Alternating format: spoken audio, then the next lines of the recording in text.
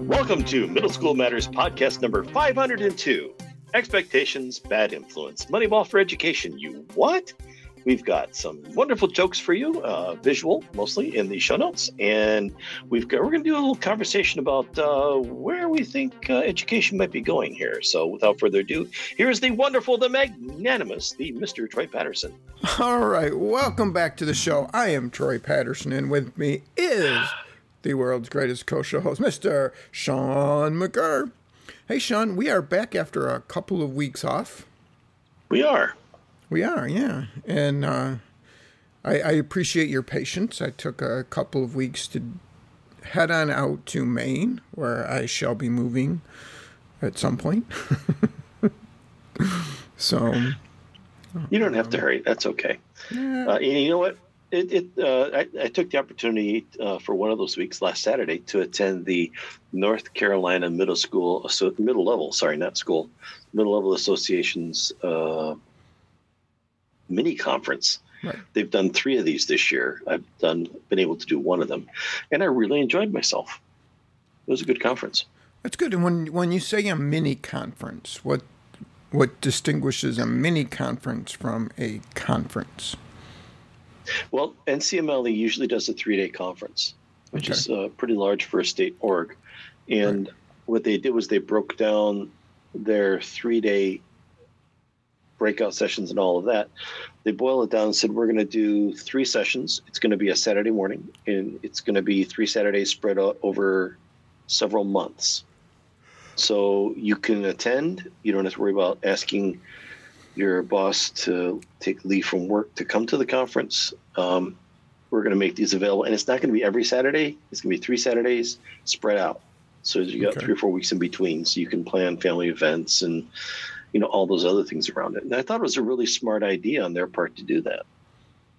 And that leads to the question of, is that what professional development or conferences are going to look like in the future? Or is that what conferences should look like in the future? Or which is interesting, because I was listening to a podcast yesterday, or day before yesterday, somewhere in there, and the person talking is not an educator.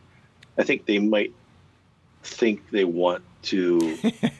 I think they know a lot about education and teaching. But somebody needs to just gently sit them down and go, you're cute, but here's why you're wrong. Are the initials AL by any chance? They are, and they have their own form of currency. Yes, I know exactly of whom you speak, because I listen to some of those same podcasts, and I usually do that when I'm running, and there are times when I'm sure people think, if I'm happen to be running by somebody, they're like, would look at me because I react out loud. It's like, no, that's not the way real learning works. That would be the way training works, maybe, because there's a difference between training and education. I think that's one of the things that a lot of technologists misunderstand. It's one thing to learn very, very concrete skills, right? Like if you're learning programming, that's one thing, because there either it's written correctly or it's not. It either works or it doesn't, for the most part. So that's a different experience than the education that we do, which is much more holistic and much more person-centered. So he brought up a good point, though, I think, and when he was talking about the way conferences run in general, because that's something he does all the time. That's his shtick. Yeah, that's his bread he's and the butter. Technical side. Yep, he makes his living off of that. And I thought it was interesting for him to talk about the way he's talking about a very specific one, Worldwide Developer Conference for Apple, right? And the question being posed was, does Apple go back to limiting this to the first 5,000 people and only 5,000 people? And he brought up a point saying, look, Apple had, 2 million people show up to the last Worldwide Developer Conference as opposed to 5,000. look at the influence and the what was able to do just by going completely virtual. And he made a good point. He says, what if, and I've been playing with this idea in my head, what if instead of holding it in one location, you did it virtual, but then you did it in small groups spaced around a region, a country, or the world.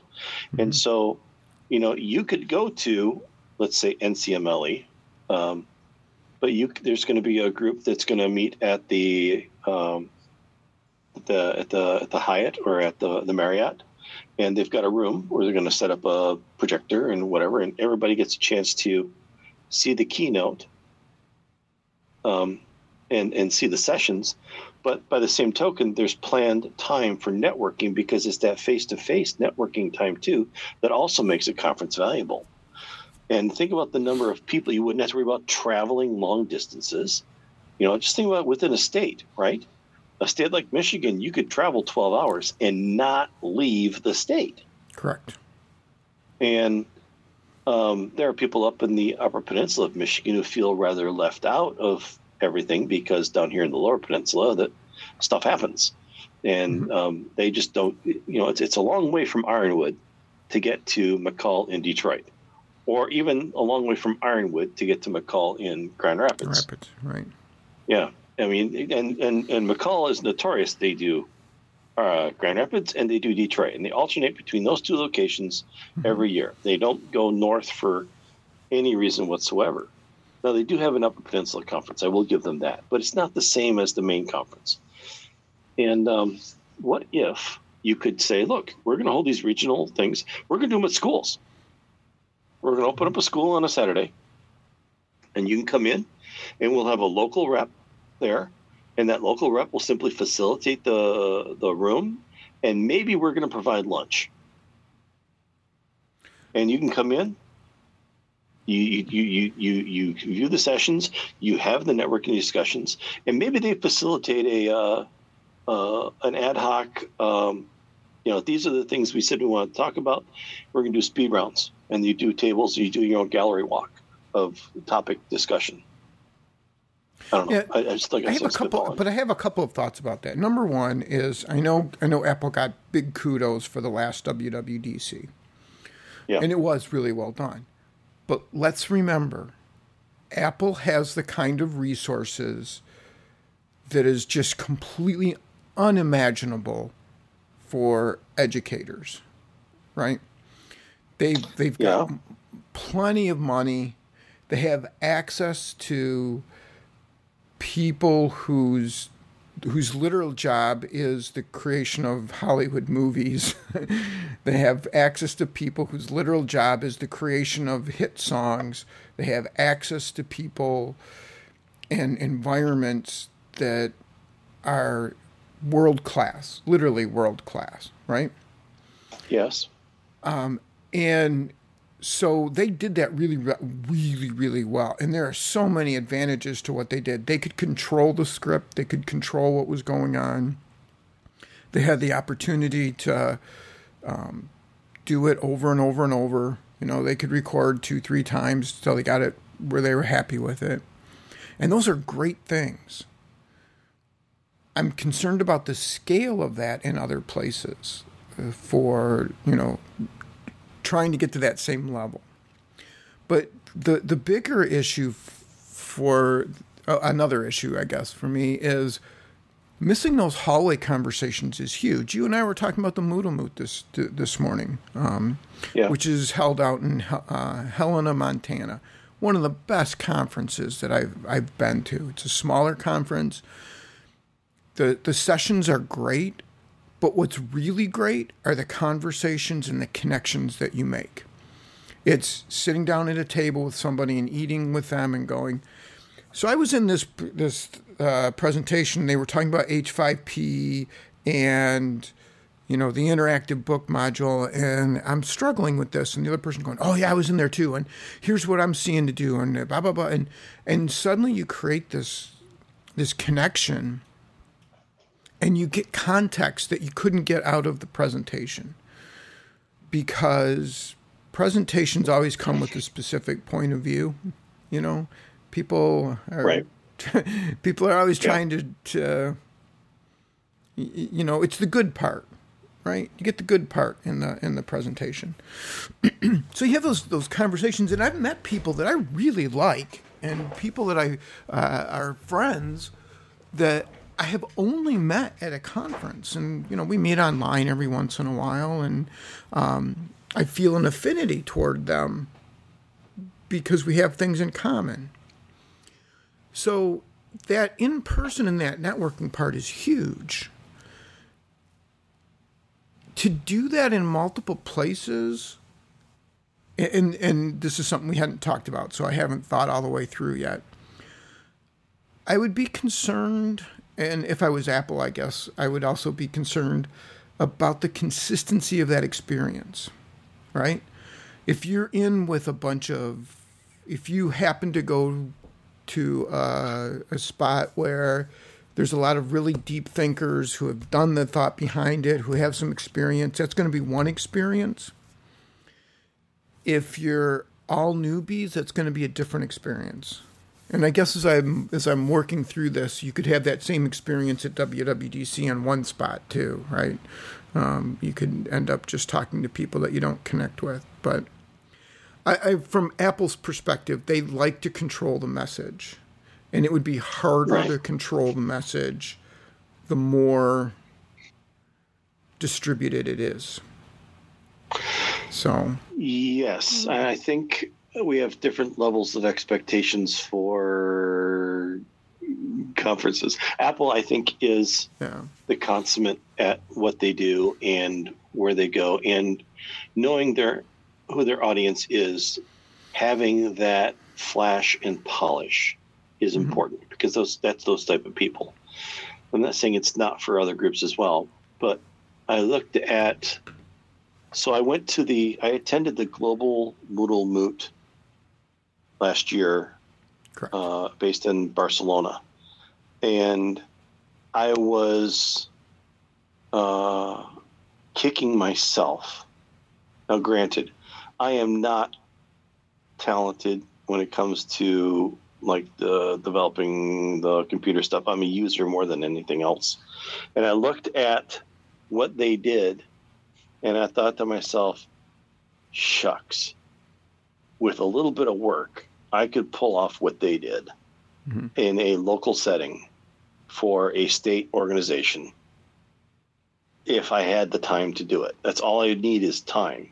Right. But essentially what they did was they created Zoom rooms or Google Meet rooms, linked it into Moodle, and then you went to, they've got, granted, a whole lot more content than what I would have to work with, but basically they ran 2 channels, and you just joined that meet at that time. One person managed the people coming in and going out, helped them get in, helped them get out, the presenters, and for each channel, and you simply flopped or jumped between the different channels for whichever course.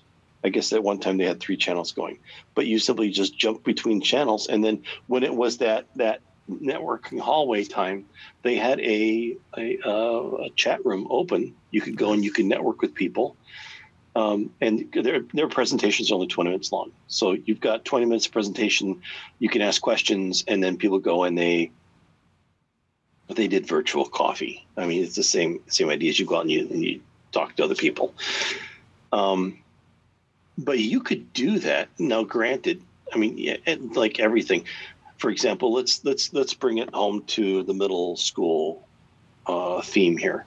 AMLE is definitely far more polished than a state organization is in most states across the United States, and I would imagine provinces and among the European League.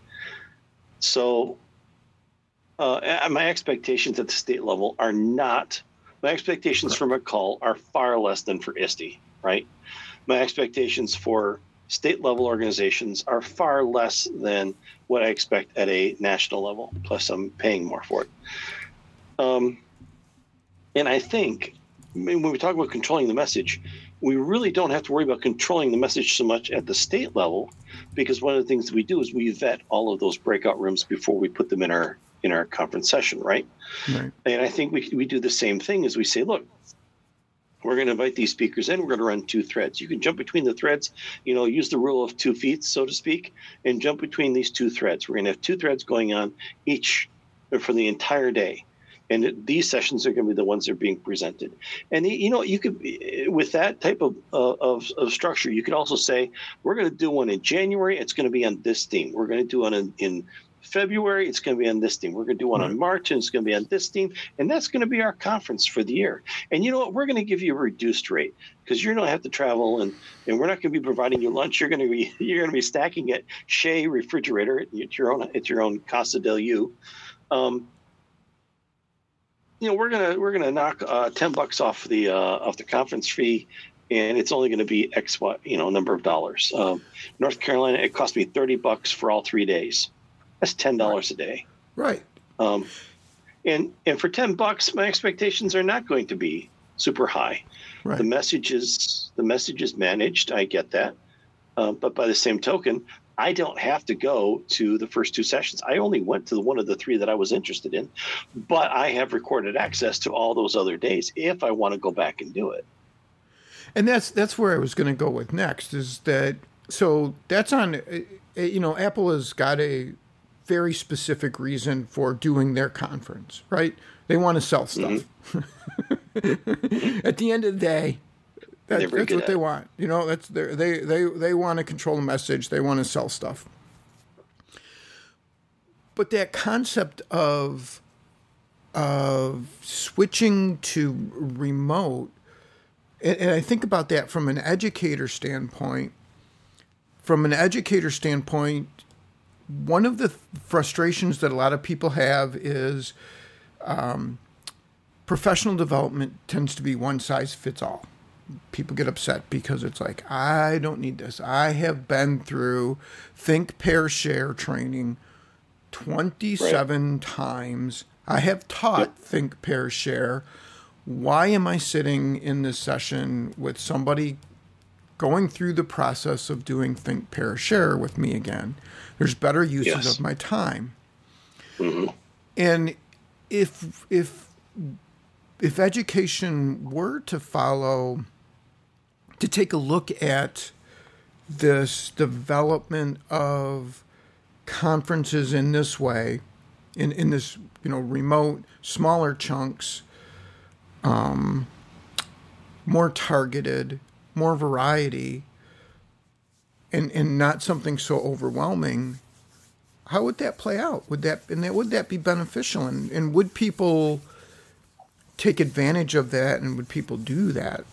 One of the things I think you said that there's several things that you said that I found fascinating, and aligns with experiences that I've had. We've done conferences where it was completely free for teachers to come to, right? Yeah. I even bought them lunch. I had a little pot of money, so I bought them lunch, did this, blah, blah, blah, blah. And very quickly realized that was not my best choice. So I started charging them. And it went better. I got much more participation. They responded much better. They responded much more positively. We did exactly the same thing, except we now charge them. So they had some skin in the game. We didn't charge them a lot of money. I think we did a 2-day conference, and I think it was $50 or something, which basically covered all of the breakfast and lunch and everything else that we bought. We bought prizes. We bought all that stuff. And we also, and I probably shouldn't give this away, but we also said it was $100, but we would give you a discount because you were special. Right. Yeah. We just, again, I would have done it for free, but we wanted people to have some skin in the game, and that made a difference. So it's that skin in the game also, will people take it seriously if it's free, if it's $30 versus if it's $300? When people know they're paying, or their school district even is paying $300, I think they react differently and they do things differently. It's just human nature. It's not, I'm not criticizing. It's human nature. Mm-hmm. So there's that. And then, so that money part, I think, is part of this. And, can we change that perspective? Because we have a whole long history of, if you pay for something. Mm-hmm. But then there's the chunking of things. And you said your expectations are different for ISTE, for example, than for a statewide group, right? Correct. My expectations are different too, but not in quality. I expect quality, but I just expect a different focus from like ISTE, which is national, versus a statewide one. And part of that, I think, comes down to, let's be honest, the ISTE conference is a thing unto itself, right? People are paid. Right. That's their job, is to run the ISTE conference. Because, again, they make enough money that they can afford to pay people to do this. So, they're investing in that process. But for me, ISTE was always big picture. It was always, what's the big picture? What's the vision for in the future? And I never felt as though I needed to go to ISTE every year. I always felt like ISTE was more of like a 3 to 5 year thing, more like 3 years. I go every 3 years just to see what's kind of changing, because that was the way that I operate and my brain works. So I recognize people are different, and other people are trying to get different things out of it. But I found that if I tried to look at it as an every year kind of thing, it was more of a shiny tool. It became shiny tools. Like, ooh, this year we're debuting blabbity blabbity thing, and I wanted to see more trends.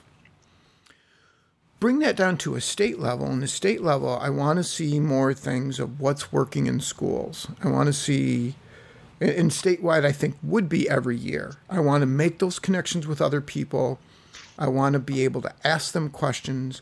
I want to be able to network with them and say, okay, in your presentation, you said XYZ, and everything was great, wonderful, magical. There was unicorns. There was magical Spanish galleons falling from the sky. What's the rest of the story? And listen to them. And, that's where you find out some of the real world context, I think. And that's how I look at some of those things as well. I try to be a realist as much as I can. There's a lot of positive, great things happening. But I like to couch that in a little bit of reality as well. So, and then there's the issue of micro-credentials. Micro-credentials are making kind of a comeback again as well. And teachers having control, which is another aspect of this, which is another piece of the puzzle. How much control should teachers have over what they want to learn?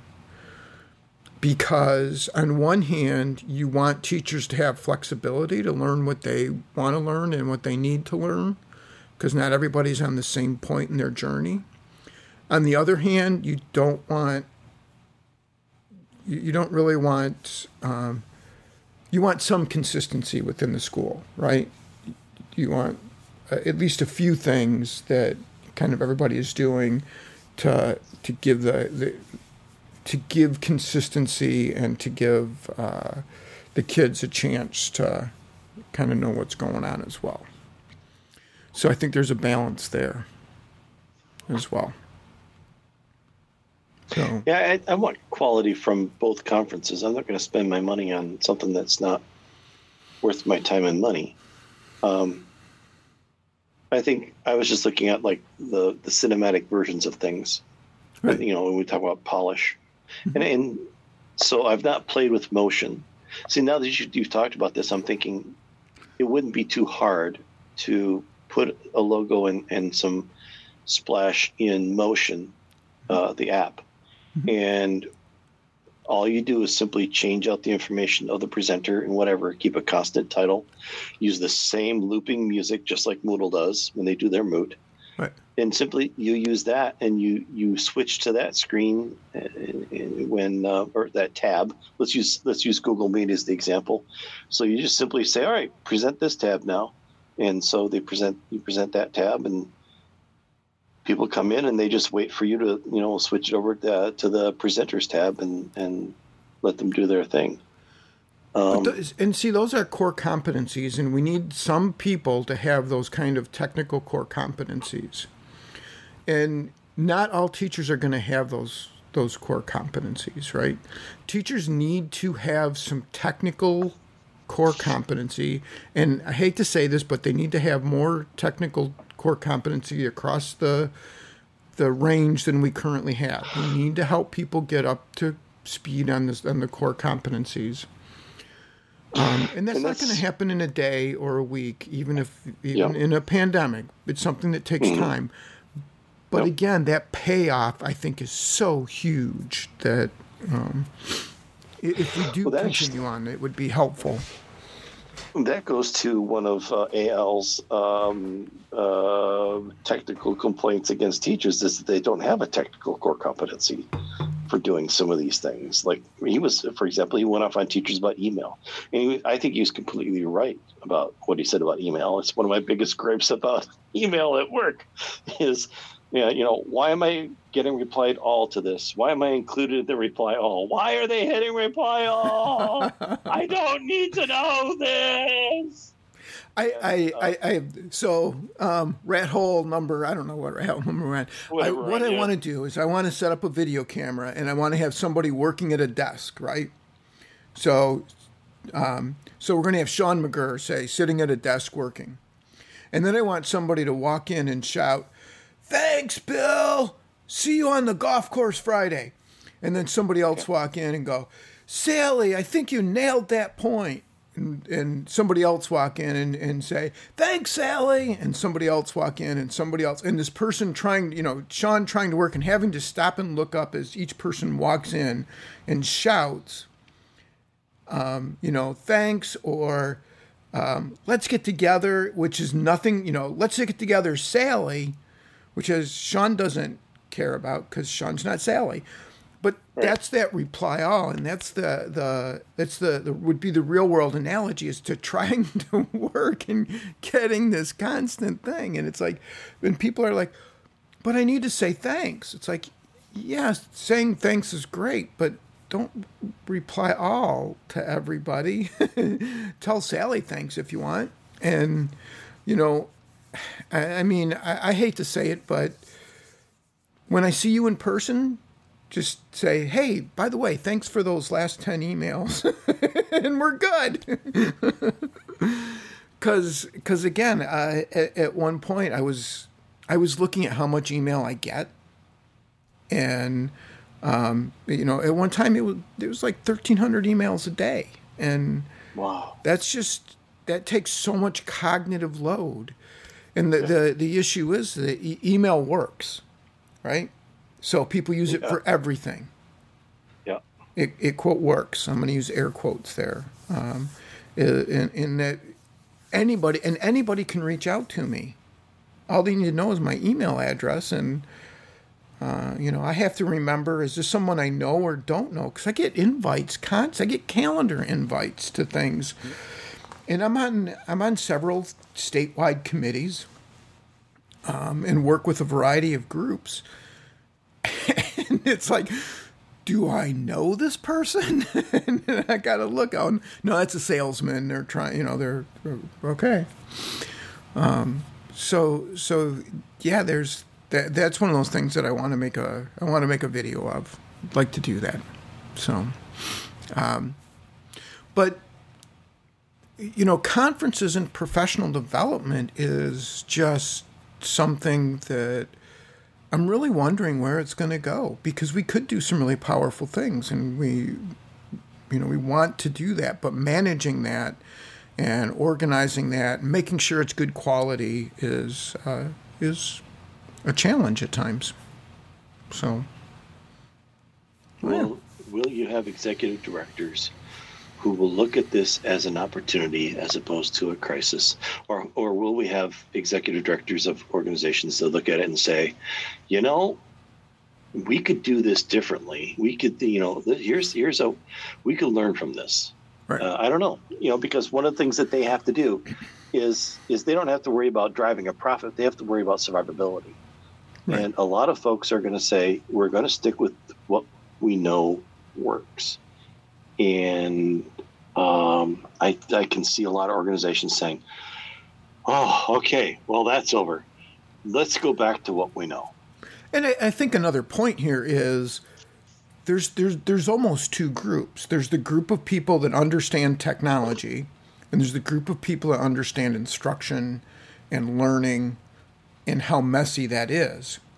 And frequently people think that, you know, some of the people who understand the technology think they understand learning, but kind of don't. And then there's people who understand instruction and think they understand technology and kind of don't. And I think it's really rare the person that really understands both of those to the degree that they can take advantage and say, okay, this is how this fits in with that, and this is how that fits in with this. Because that is a complexity that is just off the charts. It is not as simple as anyone wants to think. And that's why we've seen some public massive failures. You know, I think Mark Zuckerberg giving, $100 million to a school system, New Jersey, I think it was. And it just fell completely flat. Mark Zuckerberg understands the technology. He doesn't understand learning, doesn't understand how messy and unclear and undefined learning can be. And then you have, like, Apple that got into, you know, they did the whole thing with iBooks, and they did the whole deal with Los Angeles School District where they were going to provide iPads, and that was a massive failure. And then they had iTunes University, and they had iBooks, and those are both gone now because there wasn't an understanding of how these two things work, how they intersect and how they don't intersect, and how we can pull those together. And the other issue, I think, is there's a lot of people that think this is a really short term, we just do this and everything's going to be rosy. This is going to take work and time and effort, and there's going to be fits and starts and things that don't go particularly well. So, yeah. Well, now that we have conferences and mini conferences, and I really do think this is interesting. And by the way, I think I'm going to give you kudos that I don't think people understand. You've got some cutting edge things going on. You've got your own learning management system set up. You've got some you've got some video conferencing connected with it. I mean, these are things, and I say this, and I want to be careful in how I say this. These are things that teachers can do. And I say that because your background is not in programming and computer service kind of thing, right? No. You just have an interest in it, and it's doable, is what I'm kind of saying. Well, if I can do it, anybody can do it. There's some things I have to test out on it yet, but you know, and a lot of it I got introduced to it because of you, and I was like, oh no, I could use it for this, or I could use it for that. I think one of the things I would like to do at some point. So here's what I look at. I teach seventh grader right now, but I'm getting pushed to take on more. On Friday nights, people go out for dinner and they enjoy their Friday night, and you know they have date night or whatever. I teach a seventh grader English. That's my Friday night fun. And who is not in the same country as you are, correct? No, she's 12-hour time. She's exactly 12 hours away from me, time zones. Okay. When it comes to time wise. So my 9 p.m. Friday night is her 9 a.m. Saturday morning. Right. Yeah. And she just thinks that's the best thing ever. At 9 o'clock, she gets on with me and we talk English, and she's decided that she likes English and that she's, this is a thing now. And now we just don't like math. And I told her I can't help her with that. She's got out her own there. Yep. She's like, a seventh grader. Yeah, exactly. So, but I think to myself, what could we do? What could I do? What could be done to support kids like her who, when she started, hated English. She hated English and she hated math. Now she just hates math. But all it came down to was, one, building a relationship, two, having content readily available for her and a place to practice it. And once she got better at it, then she discovered, I can do this. I like this. And part of it then turns into these opportunities, right? But then we've got teachers so I was listening to Martin Duchamp. I'm just going to go just off the rails here. Listening to Martin Duchamp last year at the Moodle Moot and talking about docking content. And I thought, what a wonderful concept to turn a teacher's interest into a freelance opportunity, where teachers then could build a course, dock it to a place, teach the course, charge whatever they want for it. I got to figure out how to turn PayPal on, by the way. That's next on my. Since I've been a bad influence on the other things, I can help you with that too. See, once I get that, I've now got Jitsi is a free telecommunications software video right? conferencing software. Video conferencing software. Open source. In some ways, I like it better than some of the other stuff I've used in the past, like Meet and Zoom. Basically, I like it because it's a simple interface. It does what it does. It doesn't have all this other stuff that you can then mess it up with, like some plugins have really messed up my Google Meets at times. But there's a plugin, and I simply it was simple to add and to use. I bought server space in Vilnius, Lithuania, which, believe it or not, was the cheapest option. And now it turns into, I may have to move it, because if I start charging money, I don't want to pay European taxes, because I've seen European taxes, and that's pretty outrageous. It's just taking 50% of someone's labor, saying, no, it belongs to me. I don't know about that. But by the same token, create a hub where teachers don't have to know the technical details, but they're really good teachers, and they're really good at what their passions are. What if we built a place where they could simply dock a passion? Maybe that's a better way to look at it. Take their passion, dock it at a place, give students the opportunity to come in and take their class. They, get a little something for their time and their effort. And the kids walk away with a better understanding of a concept that teacher's passionate about. And it's all interest-based, because the kids are only going to come in and take what they want and what their parents make them take, right? So there's that 50-50 thing. But push it with the idea that, we've got some remediation work for here, for you, if you want to work on that. But by the same token, what kind of schools are able to offer? What if there's a master gardener who wants to just offer a simple gardening class? Most schools don't have a master gardeners coming in to teach a class. And if they were to, have them come in to do it, the cost is just prohibitive. But looping together all the people in a massive, from a wider pool or wider array, would certainly make it more viable. But by the same token, if it's online and it's docked at an LMS, where you've simply just docked your course, if you get one student, who pays you whatever, then that one student is this most valuable thing to you at that moment in that time. That one kid needs you, and you're able to make that connection with that kid and start them off on something that they might become super passionate about. I guess it's about fulfilling passions. So this is this is the thought experiment for me, right? I want to see if I can do it. I don't have the content right now, but I've got the LMS. I've got the telecommunications.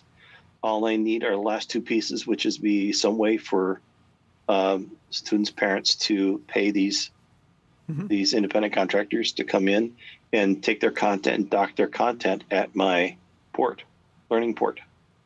And then I'm ready to go. It's just a matter of getting the word out there that there's teachers who, freelancing and. Well, and there's a couple of big companies that do that as well right now, right? Where they pay teachers to come in and tutor, or kind of like Udemy or Coursera and that.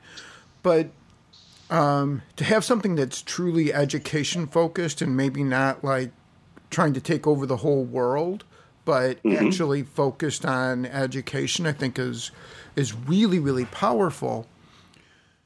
And I also think that teachers developing some of those skills, we don't need every teacher to be able to set up an LMS or to set up a video conferencing thing.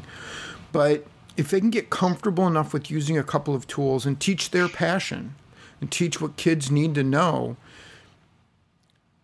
which is not training but education, that I think could be really, really, really a game changer for education. I think we could start sharing things in different ways because, again, one of the biggest influences, and you said this right away, was it's a relationship.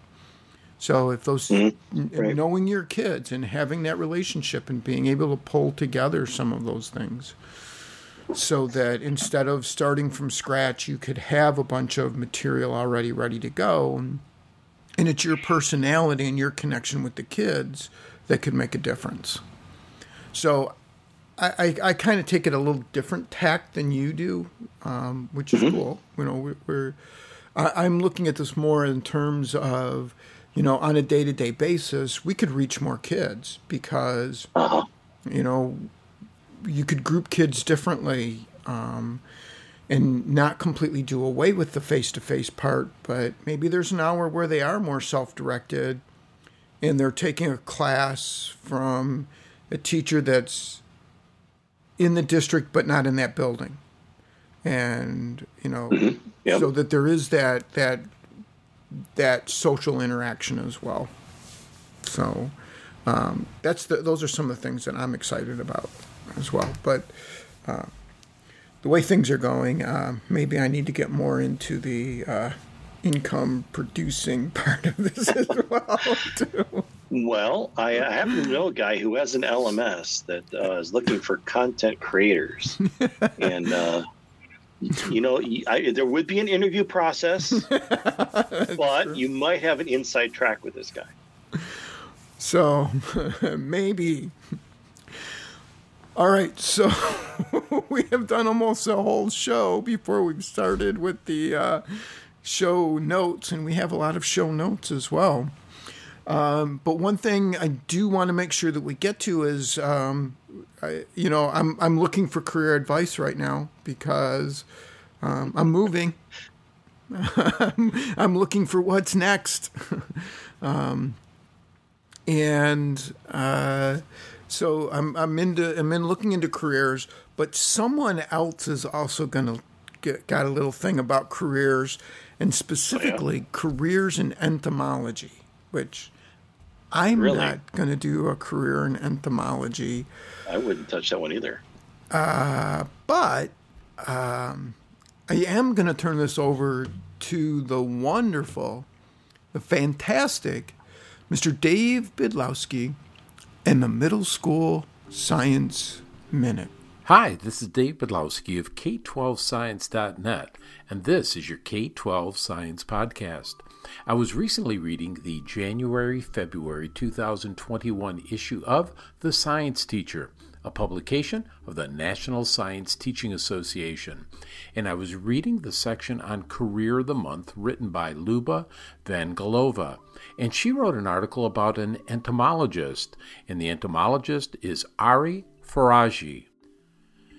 Entomologists study insects and may work for educational or research institutions, government agencies, typically agriculture or health-related, private industry, and consulting.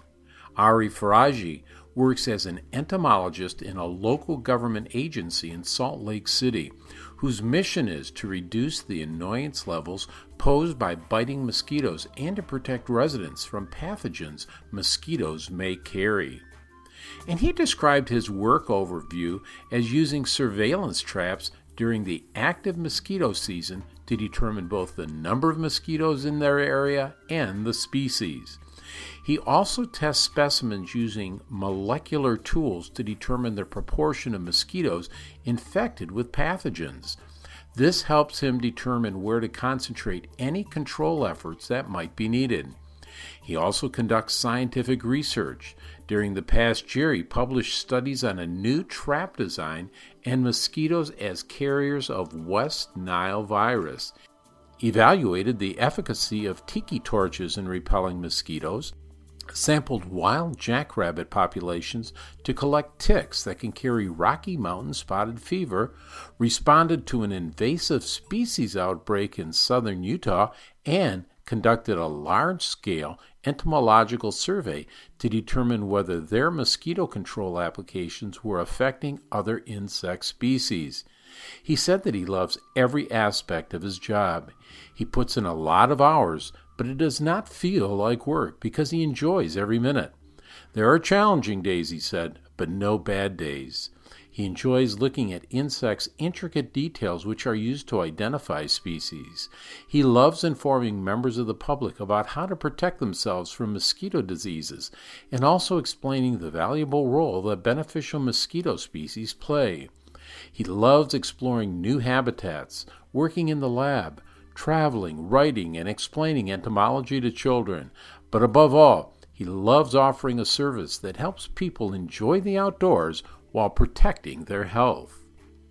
In order to get to his career path, he spent a lot of time in nature fostered by his passion for science. He wanted to be a wildlife biologist and study bighorn sheep, but when he realized there were only a few jobs in that field, he decided to go into entomology instead. He went to a small liberal arts university and majored in biology. Because it was a small school, he got to develop fantastic relationships with his professors and spent quality time in the field with them. The school did not have an entomology curriculum, but one professor was also interested in insects, so he designed entomology classes for just him and a few other students. Another professor suggested that he apply for a summer position at the local mosquito and vector control district. He did and fell in love with the profession. The next year, West Nile virus was detected for the first time in the northeastern United States. This opened up a lot of funding and graduate study opportunities.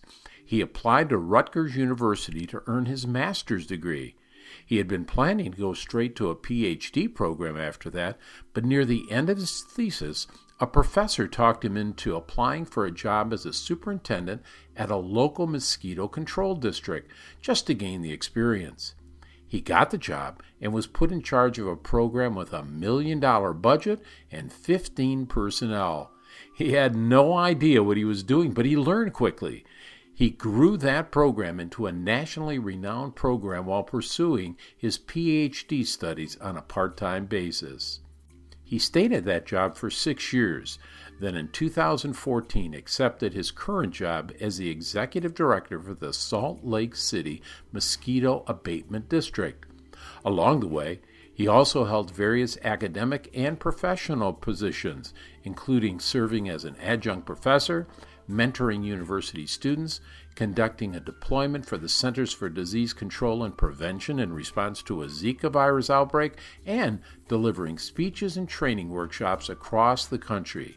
He is also the current president of the American Mosquito Control Association. And his advice for students? If you find something you really love doing, you won't work a day in your life. Be curious. Make your own observations. Ask questions and think about how you would approach some of the challenges we are facing. Start an insect collection, have adventures, and go see the world. You may not get rich pursuing your passion, but you will live a happy and rewarding life with no regrets at the end. And this has been your K-12 Science Podcast. Kind of the whole idea of biting mosquitoes and that just makes you itchy. So we are on a push to the end of the year at this point. Yay! Yeah. You said there's 26 instructional days left. Yeah, my assistant principal, Dee and I were talking before the break. I had my break last week. So I know some people have their break coming up this week. Mm-hmm. And I was talking with my assistant principal who's in the building. And he said, we were talking about coming back or not coming back. And he goes, look, Sean, there are 26 instructional days between April 6th and the end of the year. Do we really want to spend those 26 days just teaching culture and building how to behave in a building, as opposed to kids learning something? Why are we going to change their routine? And I totally agree with him. Routine is everything for a middle schooler. And as soon as we bring them back in, we're saying, nope, all the rules are changed. Oh, so we're going to have to find out where all the lines are again. And which I thought was hilarious because our governor in the state of Michigan was pushing for schools to go back. And now she's saying, yeah, and guys, if you want to take a week off, because spring break and everything, maybe schools should take a week off. And we're like, we did. We decided we weren't going to mess with this yo-yo system, and we're going to teach. And so I feel completely vindicated. We took a week, and then another one, and then another one. So we're going to go to school. No, we're not. Yes, we are. No, we're not. Cut it out. Let's do school. So, so we decided not to go the yo-yo route, and now we're really glad we didn't. But, yeah, push to the end of the year, folks. I mean, we're talking about all kinds of testing coming up, at least in my district. We've got NWA testing. Hello, week off while I sit there and watch kids take tests. Woo! Get the snacks ready. I don't need snacks while the kids are testing. And let's see what else is there. And then we've got Eid coming up. That's another holiday. Mm-hmm. And we've got Memorial Day. And we've got the end of the school year. State testing. Yeah, we got state testing. We got PSAT testing, M-STEP testing, and end of the school year, which our district closes the grade book a week and a half, 2 weeks early. So we have kids in no grade book for 2 weeks, which doesn't make any sense to me, but that's what we do. So that's going to be Genius Week, right? I'm going to do a Genius Week that week. So essentially, I have 26 instructional days left in the school year. Part of that is also prepping them for the common assessment, right? Because now we take a test. Everybody takes the same test because we're all testing the same thing, and we're basically doing the Moneyball thing to education, right? And I have to plan 26 more days of lessons for 3 preps. So, woo! Yeah, I'm excited. Mm-hmm. And it is now officially April, so it's April, May, June, and then And now there's also, I almost hate to bring this up given the joy that you seem to be expressing. There is a big push for summer learning and summer experiences for, quote, the learning loss, which I really hate that we call it learning loss, and we shouldn't call it learning loss. But there's been a lot of good resources on learning different things and how it's not learning loss. But so one of the things I did way back when somebody said, you need to make an LMS. Matter of fact, we're just going to take your Saturday afternoon and we're just going to make an LMS. We're going to make it. I'll sit right here, but you make it. Is I put together a 6th grade reading and math learning loss program in Moodle. right? There you go.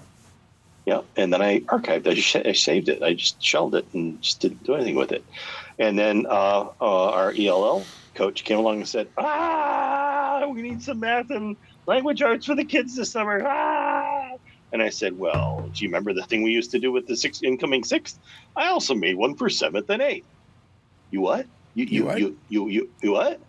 Said, yeah, you want to look at it? Yes, please. Because, it's all in-house now, and it's all Lexiled, and it's all, yeah. Then we want to look at it. Okay, all right, well, let's go look at it. And I want you to have the math coach look at it, too. Sure, we can have the math coach look at it, too. And so, we're almost done.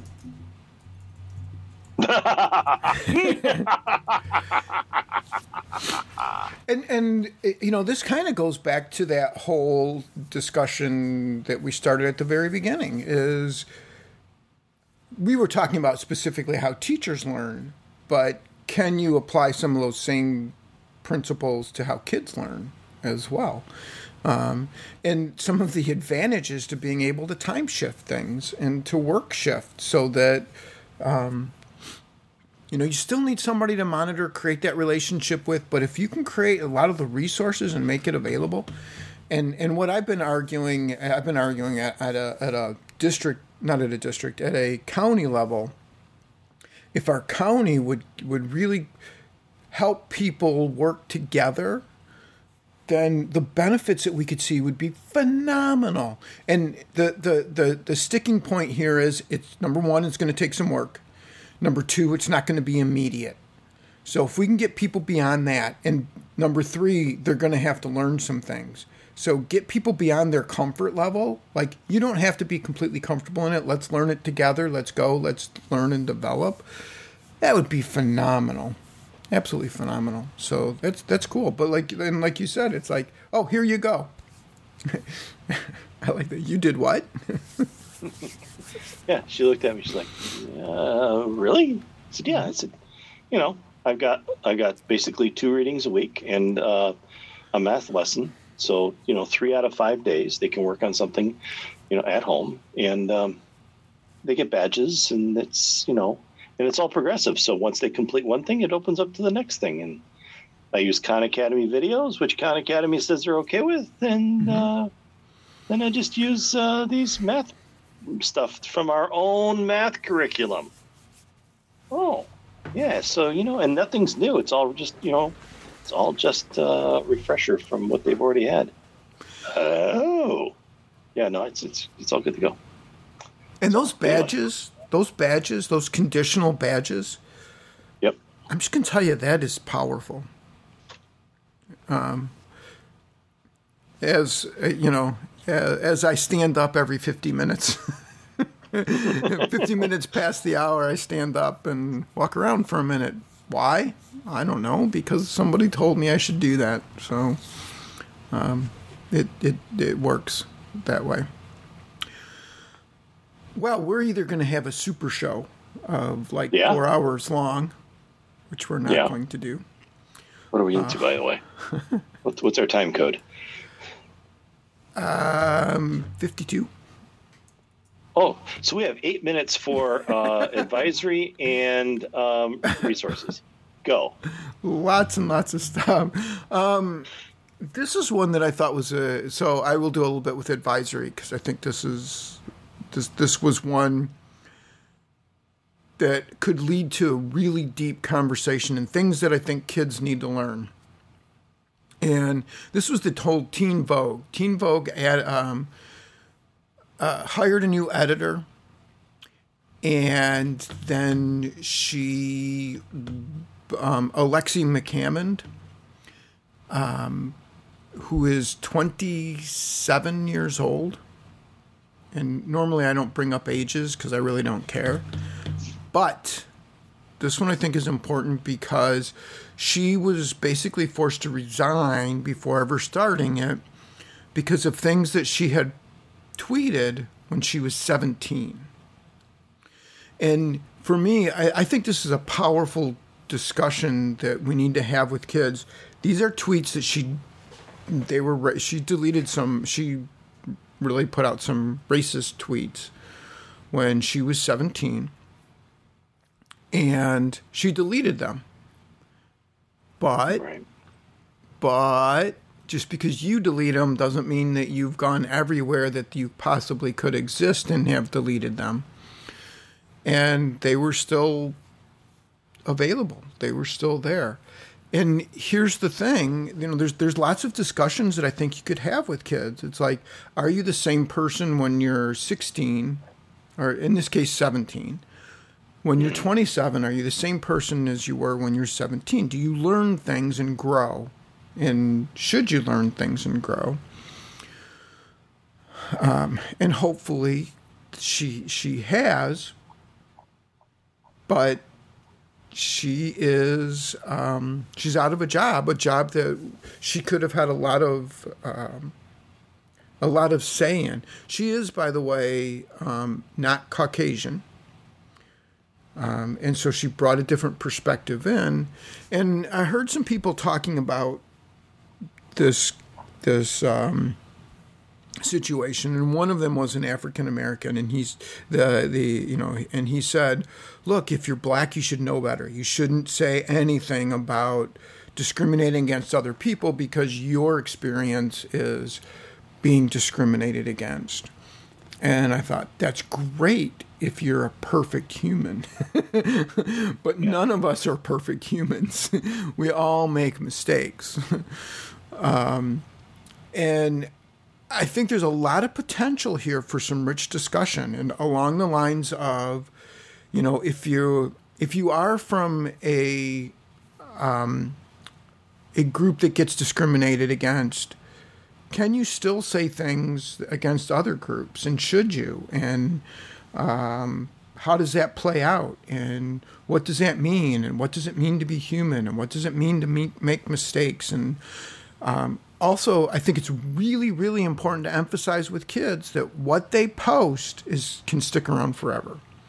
I'm sure when she was 17, she didn't type in this tweet, pause for a minute and think, okay, when I'm 27 and being put into a teen Vogue editor is just going to hurt my chances for that job. She did not do that. And yet that's what happened. And then the other issue is as a society, is there a point where we say, look, when you're 17, you occasionally do stupid things and you say stupid things? Can you learn and grow from that? And does that matter? And should that matter? So I think that there could be some rich discussions from there. And then this other one is just a fun one. This is called Future Predictions. And what this is from a time when some people took on what was the future look like, right? So in 1930, they have an artist rendering of what the future would look like. And it's pretty fascinating. They're kind of sitting there in their aviator uniforms, and they have this box that's slung around them, kind of like a Walkman, and they have a screen in front of them with a horn to talk into. They have a 1940s food delivery, self-driving cars of the 60s. They have balloon-supported lake walking from the 1900s. What future phones would look like. A future navigation system from 1950s. You remember the little slides which you'd click and it would rotate around, and based off of that. The ViewMaster. Yep, the ViewMaster navigation system. There's just some fun things there. Number 8, Life in 2022. This is from 1962. And it could be, it's interestingly, everybody is in their own little personal siloed car, which, COVID-19 could take on different experience there. Segway should look at these for like their Segway machines, right? Yeah. Keep you out of the rain. Yeah. So my thought here was to look at what they did, and then let us have the kids predict the future too. What do they think the future would be like, and see if you can memorialize that as well. I just thought that was something that would be fun to do as well. So is there something that you want to make sure we do this week that we don't push to next week, because we can have next week just about done? Actually, everything I've got can be pushed to next week. Okay. So there are, I'm going to leave a couple of the resources that I have on this week, because I don't really need to talk about them in depth. So a couple of things that I just thought were fun. One is Eyes on the Prize is available online now. When as a classroom teacher, I used Eyes on the Prize on Laserdisc. It's a phenomenal project. Great use of the Laserdisc as well. So I'm going to leave that link on there. I'm also going to link leave the complete knot list on there, and that is knot as in KNOT. If you want your kids to learn how to, it's just a good life skill to learn how to make good knots and how to use them for different things. So it's not what you think. It's not what you think. There you go. Let's not forget about this. And that. There are also jokes, and some of them are visual, so you can put those in your Moodle glossary for jokes and let them pop up regularly. I love doing that. So you can put that in play.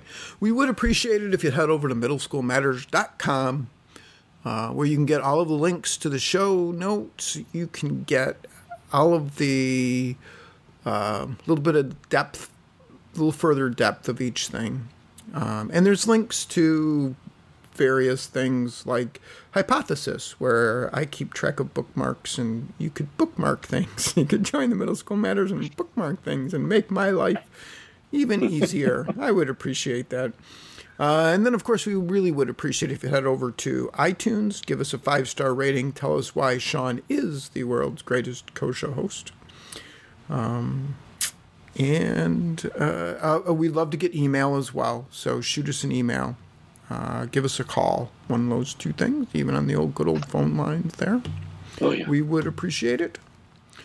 With that, this has been Middle School Matters for middle school educators who care.